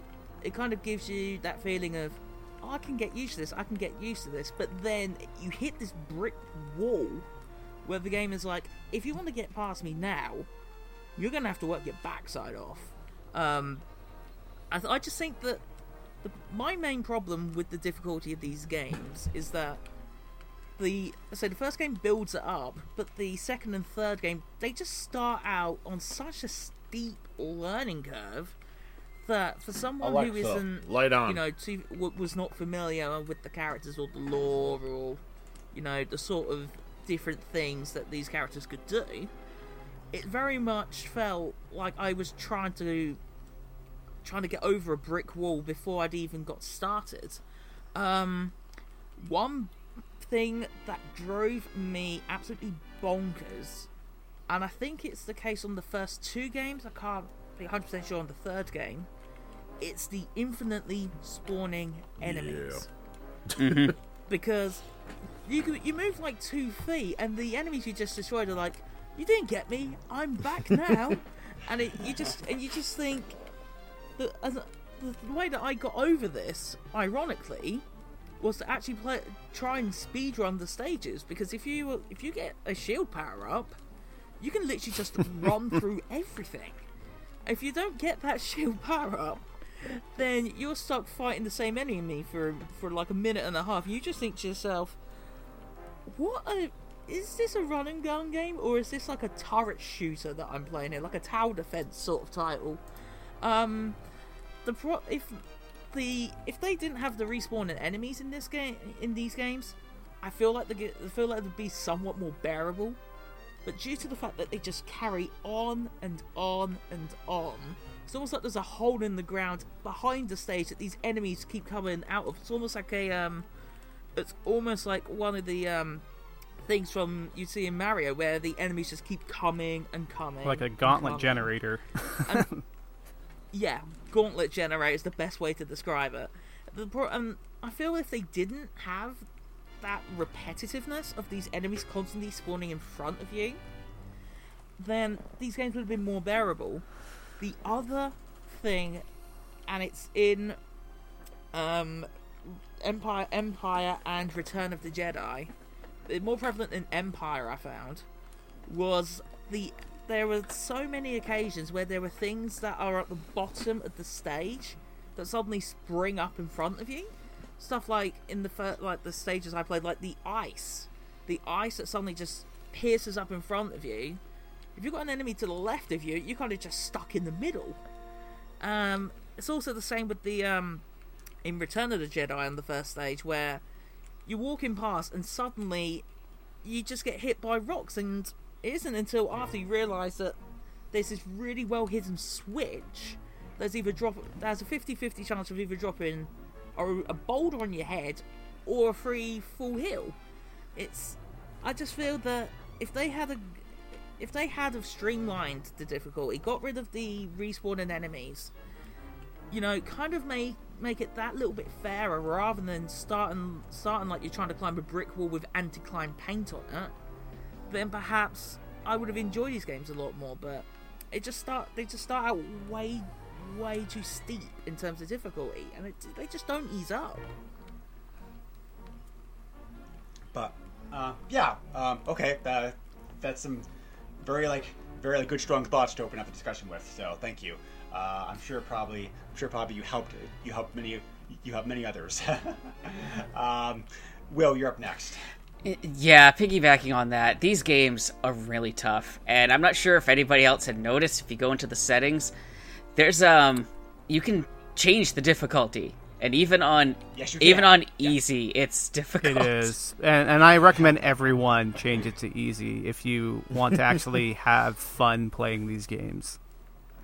Yeah, because on the higher difficulty, it's like you get hit once, and the amount of hearts you need to get to refuel that one hit is it's I think it's like 2 or 3 to refill it. I think it's like 2 on normal, maybe 3 on difficult. But on easy, it's like, oh, I got hit, I got a heart, I'm at full health now. And you can get through some of the areas getting hit, getting a heart, because a lot of stuff, especially in the first game, gives you hearts. So that you can kind of rely on at first, but it doesn't last. Especially with the stuff that just pops up out of nowhere. Or especially in Return of the Jedi, trying to get through part of Jabba's palace.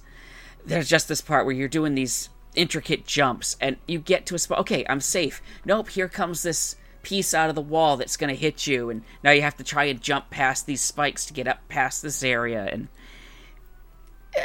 the first level of Return of the Jedi has the... you start falling, it's like you don't know if you're going to land on something and you're going to be safe, or you're going to drop right to the bottom of the stage.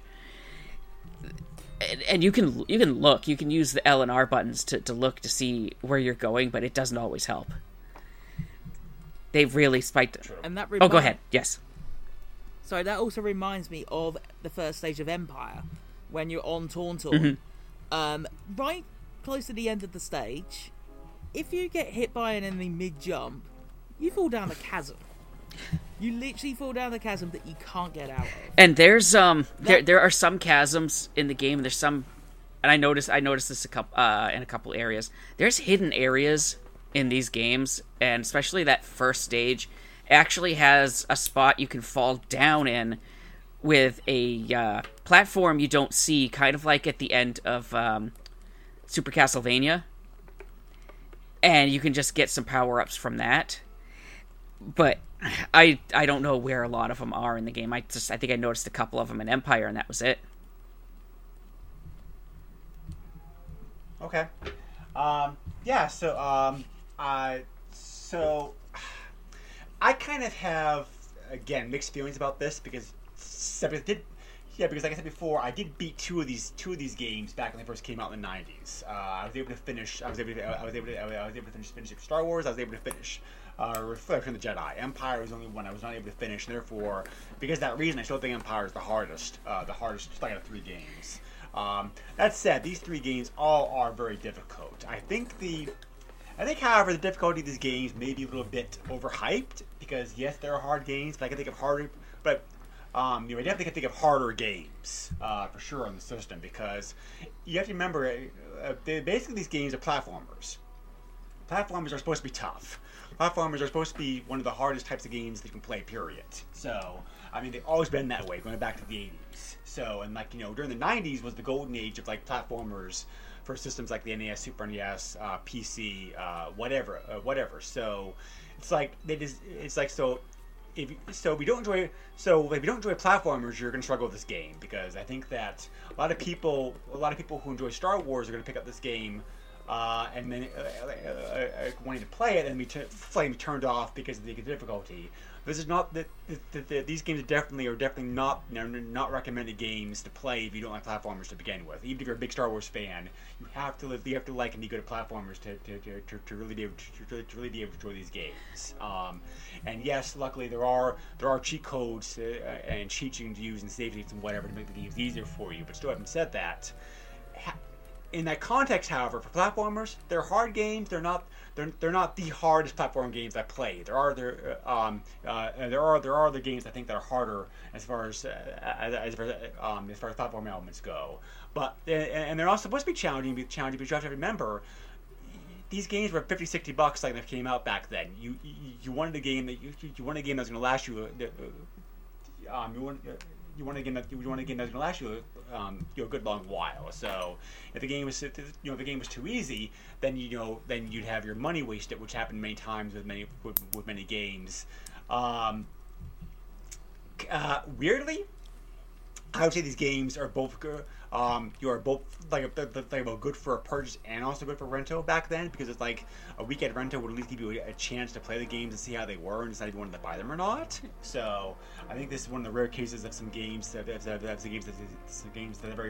very neatly fit in like both categories, being like ideal for both areas. That said, like the difficulty I do think ramps up very nicely throughout the games. And I actually think that for the most part, I think that Return is the easiest game of the three games because of the enhancements and changes that the developers made to the that game, and also because of the different characters, the power-ups, the force bows you have more knives in your shed to work with in that game than the past two games, which just help the overall difficulty. That said, these games do have some brutal boss fights. Some of these boss fights are some of the most challenging boss fights I think I've played, period, in some games. Especially the double boss fight in Jedi between between Darth Vader and the Emperor. I can't tell you how long it took me. I gotta tell you how long it took me as a teenager back when the game came out to finish those boss fights. It took me days of struggling before I looked like a passo. So yeah, the boss fights of these games are definitely the most challenging in games, period. But overall difficulty, I still think the games overall are tough but fair. So, but sorry, go ahead, please. Sorry, and now I will say, in terms of the hardest games on the Super Nintendo, these are not up there. When I say these games are really difficult, in terms of platformer games of the Super Nintendo, they're definitely not easy. Yes. There are a couple of Japanese RPGs that spring to mind when I think about extreme difficulty, like Aaron may know this one, Kiryaku Megami Tensei. Yep. But basically, the first enemy in that game, you could either defeat it, level up, or just get wiped out. Right. So, yeah, thank you for writing onto that. Aaron, sure. Go ahead, yeah. So just to piggyback off what you were saying, Greg, these are hard games, and I think there's a nuance to the difficulty where a modern example would be, Dark Souls, Demon Souls, where it's tough but fair, where every obstacle is very planned out and there's workarounds for everything. In these games, they give you that sense of power, especially like once Luke gets his lightsaber and has a different amount of tools. The biggest problem I have, though, is that there's like a slight hiccup in your jump, especially in the first one. They fixed it later. There's a hiccup in your jump that makes the controls there slightly frustrating. Enemies are just coming at you from every angle randomly. It feels very random, and that the encounters in the game, with exception of the bosses, there's not a ton of thought put into how many enemies are going to spawn in this area and how many are going to come out to meet you. It's just like, let's just throw as many sprites on the screen as we can.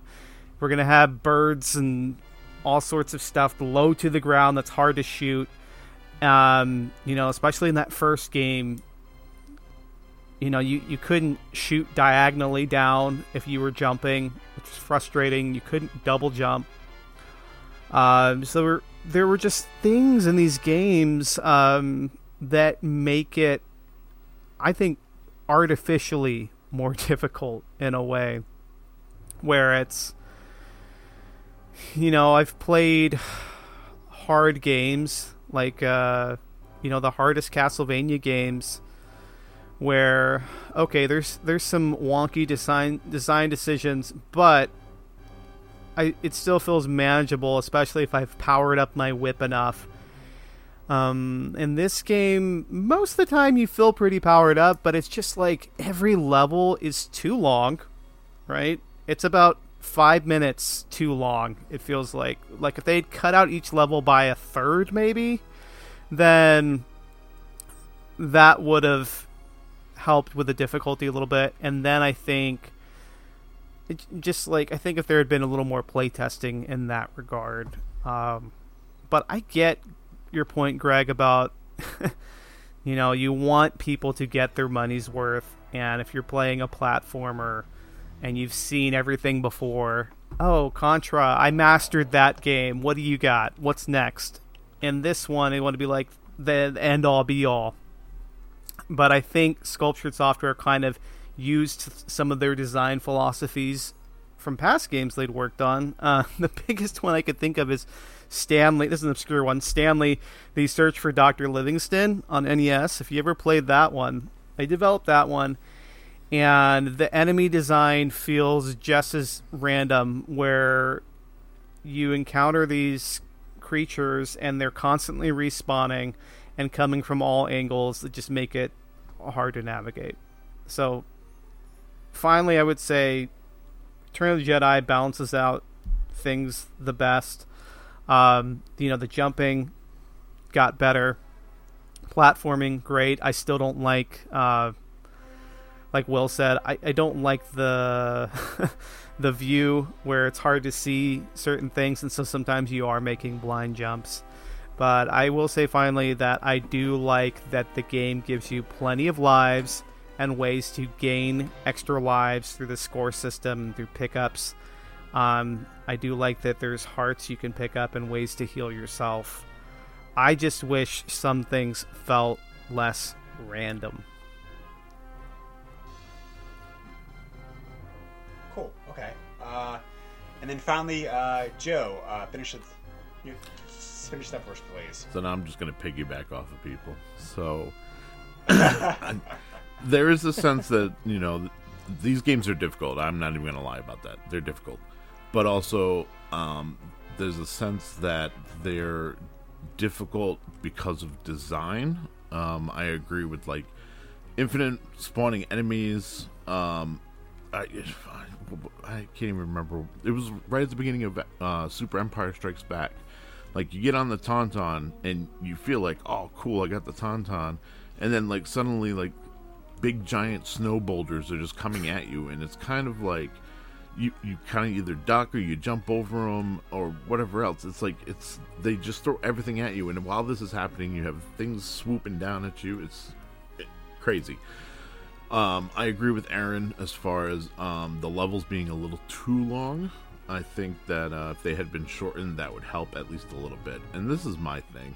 So, say you don't know what Star Wars is. I mean, I know, crazy, right?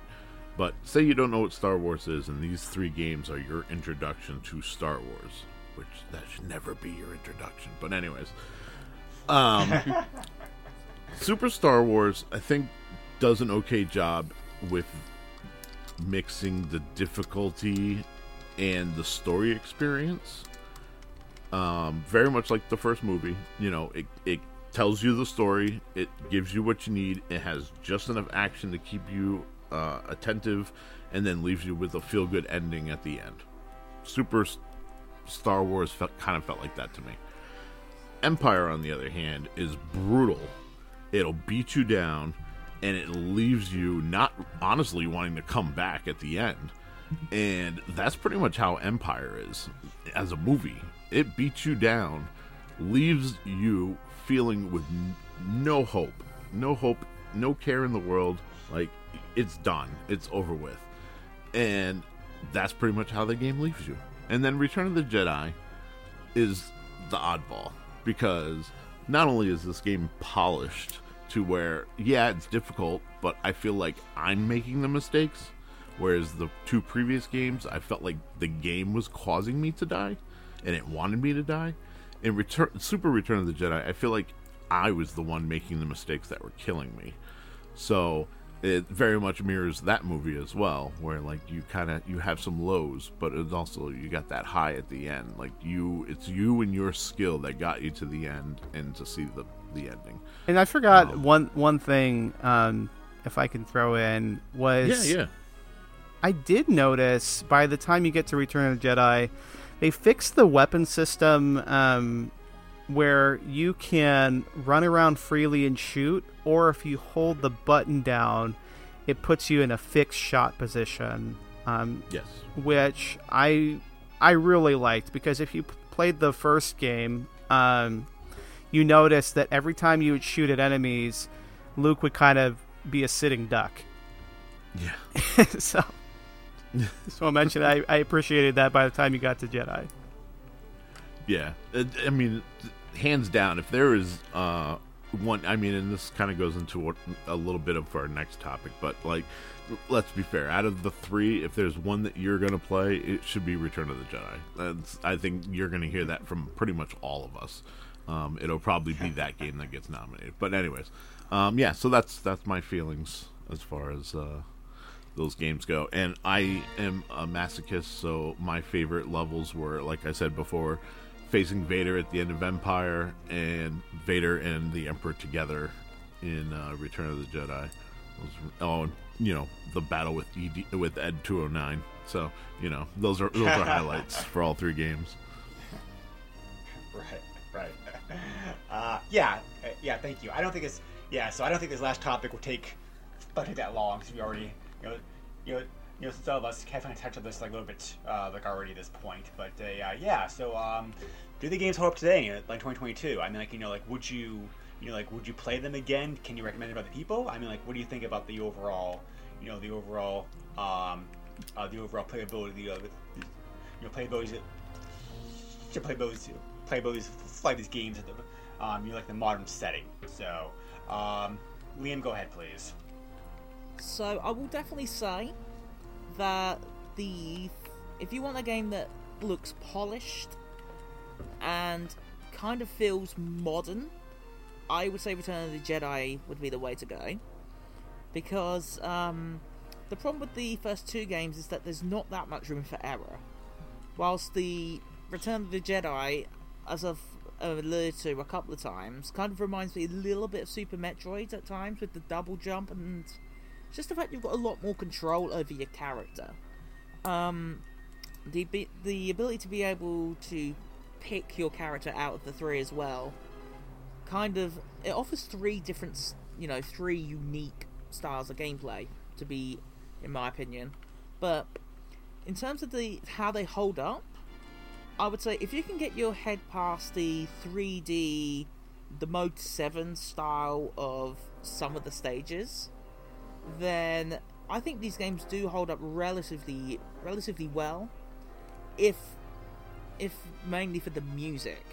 I mean, the music is really what makes these games playable in my eyes. I mean, if they didn't nail the music, then most likely these games I would consider to be somewhat memorable, but not that memorable. But the Super Nintendo renditions of the Star Wars music really... I mean, I'm definitely going to play the games again just to hear that music. But out of the three, the most playable would be, if you want a game that kind of eases the difficulty in, the first one's the one to go for. But if you want one that feels modern, then Return of the Jedi would be the way to go. And as for Empire, don't go anywhere near that. Okay, strong thoughts. Will, what do you have to think? Yeah, so I think the people that I would recommend these games to would certainly be the older generation, or even a younger generation that understands the way games used to be back then. If you're somebody today that what they're used to is the 3D games and stuff like that, I don't think they're going to enjoy these games as much. Even with what people call like Dark Souls hard style games. It used to be called NES hard, and we used to say that, they went and made these games more difficult, so when you rented them, you didn't complete it during your rental, so you'd have to rent it again. That being said, yeah, it's likely Return of the Jedi is one that I'm going to try to go back to and see if I can finish. Empire, I'd like to try, especially when I noticed later on that you can switch between the saber and the blaster, or at least that's what I saw in a playthrough. I didn't try it. And the original Star Wars, A New Hope, that Super Star Wars, that one, it's a classic story. That's definitely one to try out. So, Yeah, to put them in order, I'd say do Return, A New Hope, and Empire. Okay. Yeah. So, like I said before, I think these games are still fun to play today, as long as you enjoy platformers and as long as you are a Star Wars fan. Because I think, platformers are different. Platformers are very different games nowadays than they are back then, and there's still a charm and appeal to these 2D platformers. They are very well polished. I mean, they don't do well about the difficulty. The overall game design is pretty good across the board, for all three of them. That said, I definitely agree with all of you, and the Return, I think, is the best polished and the best balanced of the games. Which is why it's my favorite game, the trilogy. Maybe just do that one, and just see. And then if you're a real sucker for a very very very difficult challenge, maybe pick up the. I maybe try the other two, but yeah, Empire definitely is the most. Empire is definitely the hardest of the three for various reasons. But I think that Return of the Jedi is definitely the easiest in air quotes here of the trilogy to pick up. There are still a lot of fans, and there's still a lot of charm for 2D platformer games, because you do still have modern indie games like a Shovel Knight, which definitely use the 2D side-scrolling perspective platforming features. So yeah, there are still fans. There definitely are fans of franchises out there this type of gameplay, and I think that Empire still holds it pretty well today as far as that goes. But yeah, so I think given those. If you're somebody in that small subset who both enjoys Star Wars and also enjoys top platformer games, then I think these games still play very well today, for sure. So Aaron, what do you think? Yeah, I think it's kind of clear across the board. Most of us, if not all of us, will say Jedi, just because of the added layer of polish. That's the top game. I think in terms of people coming back to these games. I see that you can play them on at least, I think, PS4. So there's some modern platforms that you can go back and play these on, besides the original Super Nintendo. I think that you do have to put some nostalgia goggles on when you play these and view them as a product of their time. Once the nostalgia wore off while I was playing them, what I realized was that there are other games that I would probably rather play that represent their genres better, like a Super Turrican or Super Turrican 2 or a Mega Man X or a Contra. And then as far as the other aspect of the game, I would probably go for Star Fox more often, or like Soulstar on Sega CD or Sylpheed. But for the overall package, Return of the Jedi, I think, nails it the most.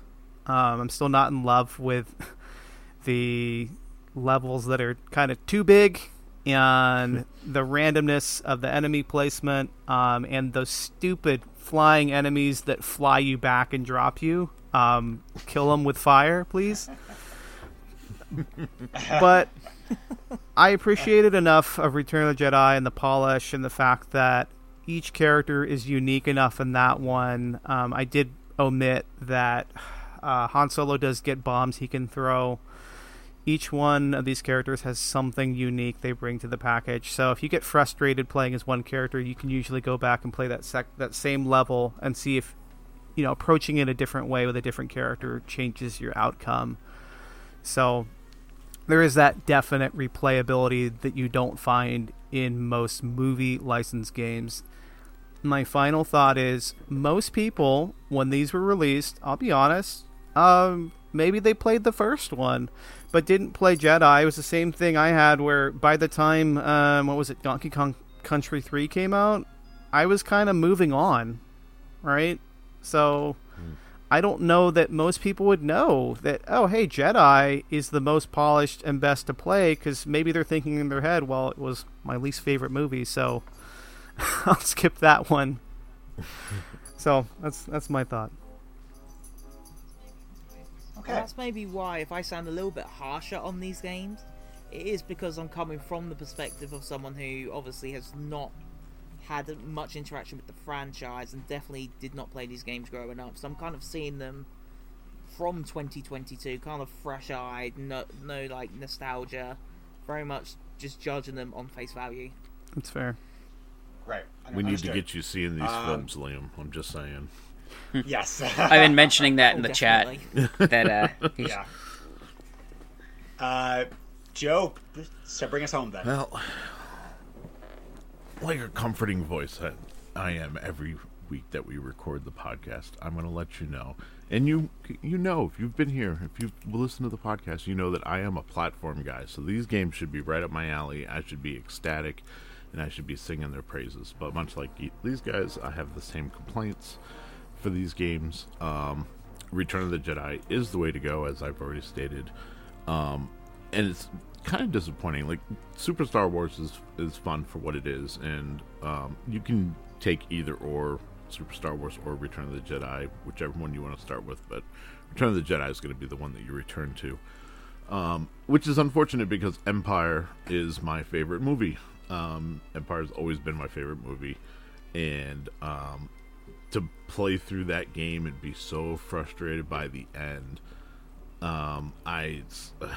it made me like almost hate the game, but not to a point where I'm going to disregard the movie as it is. But yeah, I just Return of the Jedi. Just go there, go do it, enjoy it, and enjoy your block button.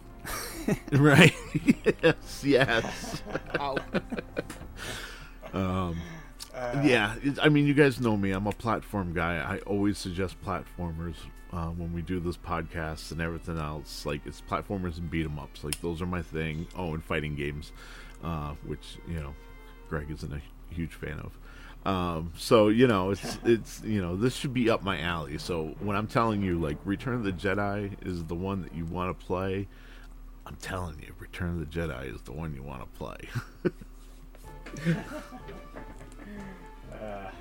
But okay, and then final thought to wrap things up. I did not know this until I was doing research on this, and I need to check to see if it's still available. I was unaware that the original game, Super Star Wars, Co-Mystics did a port of that game to the PS4 and the Vita back 2015. That also includes enhanced save states, leaderboard abilities, and they have the interface, other stuff.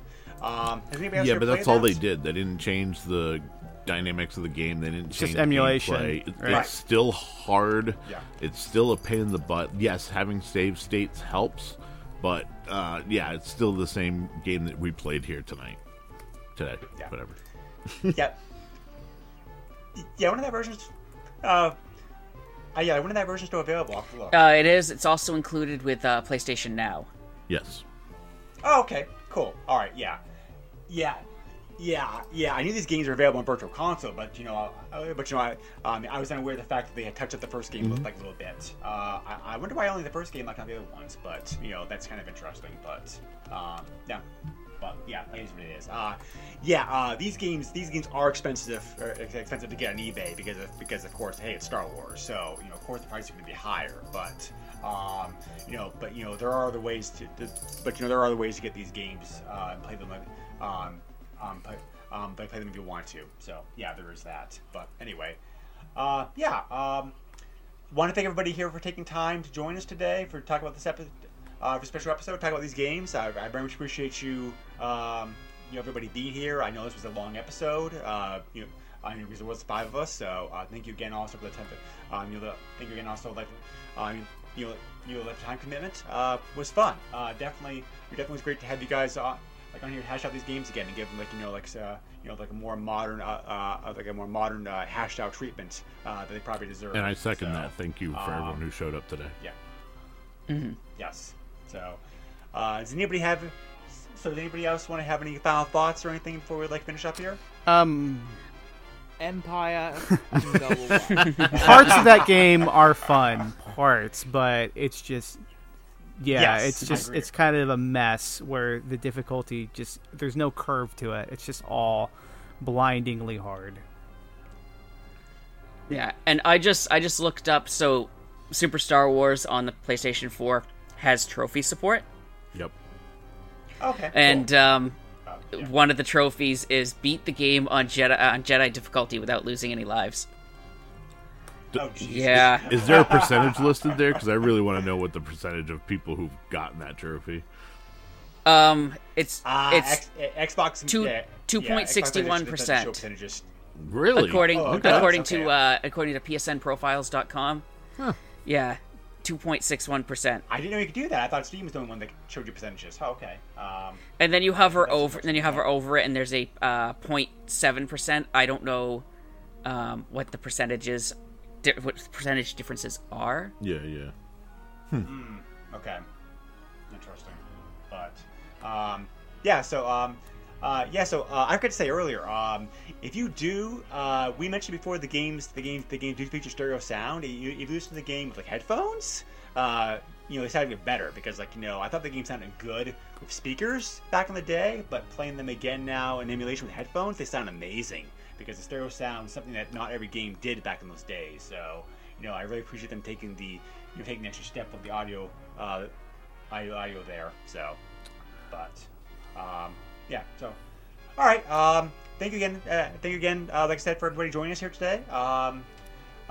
If you have any questions, comments, feedback, suggestions, whatever, you can send them to. You can send me an email if you want to at the SNES podcast at yahoo.com. You can also find us on the Facebook page. Joe, how can they reach you? You can reach me on my very public Facebook page and on Twitter at JOESUX30. Awesome.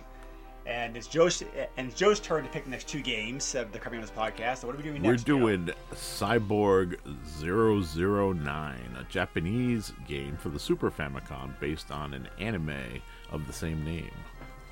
And it's a platformer. Never heard of it? No, I'm not a platformer, huh?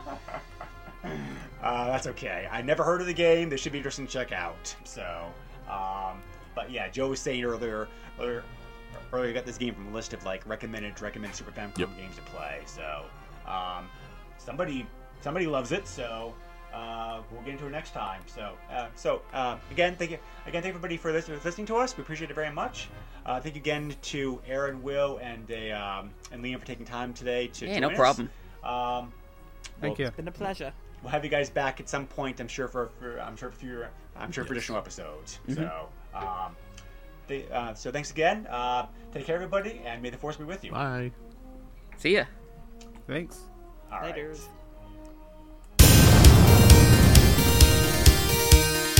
Nintendo controls 80% of the video market. But no matter how you play the game, or which game you play, things definitely have come a long way since Pac-Man. Now you're playing with power. Super power.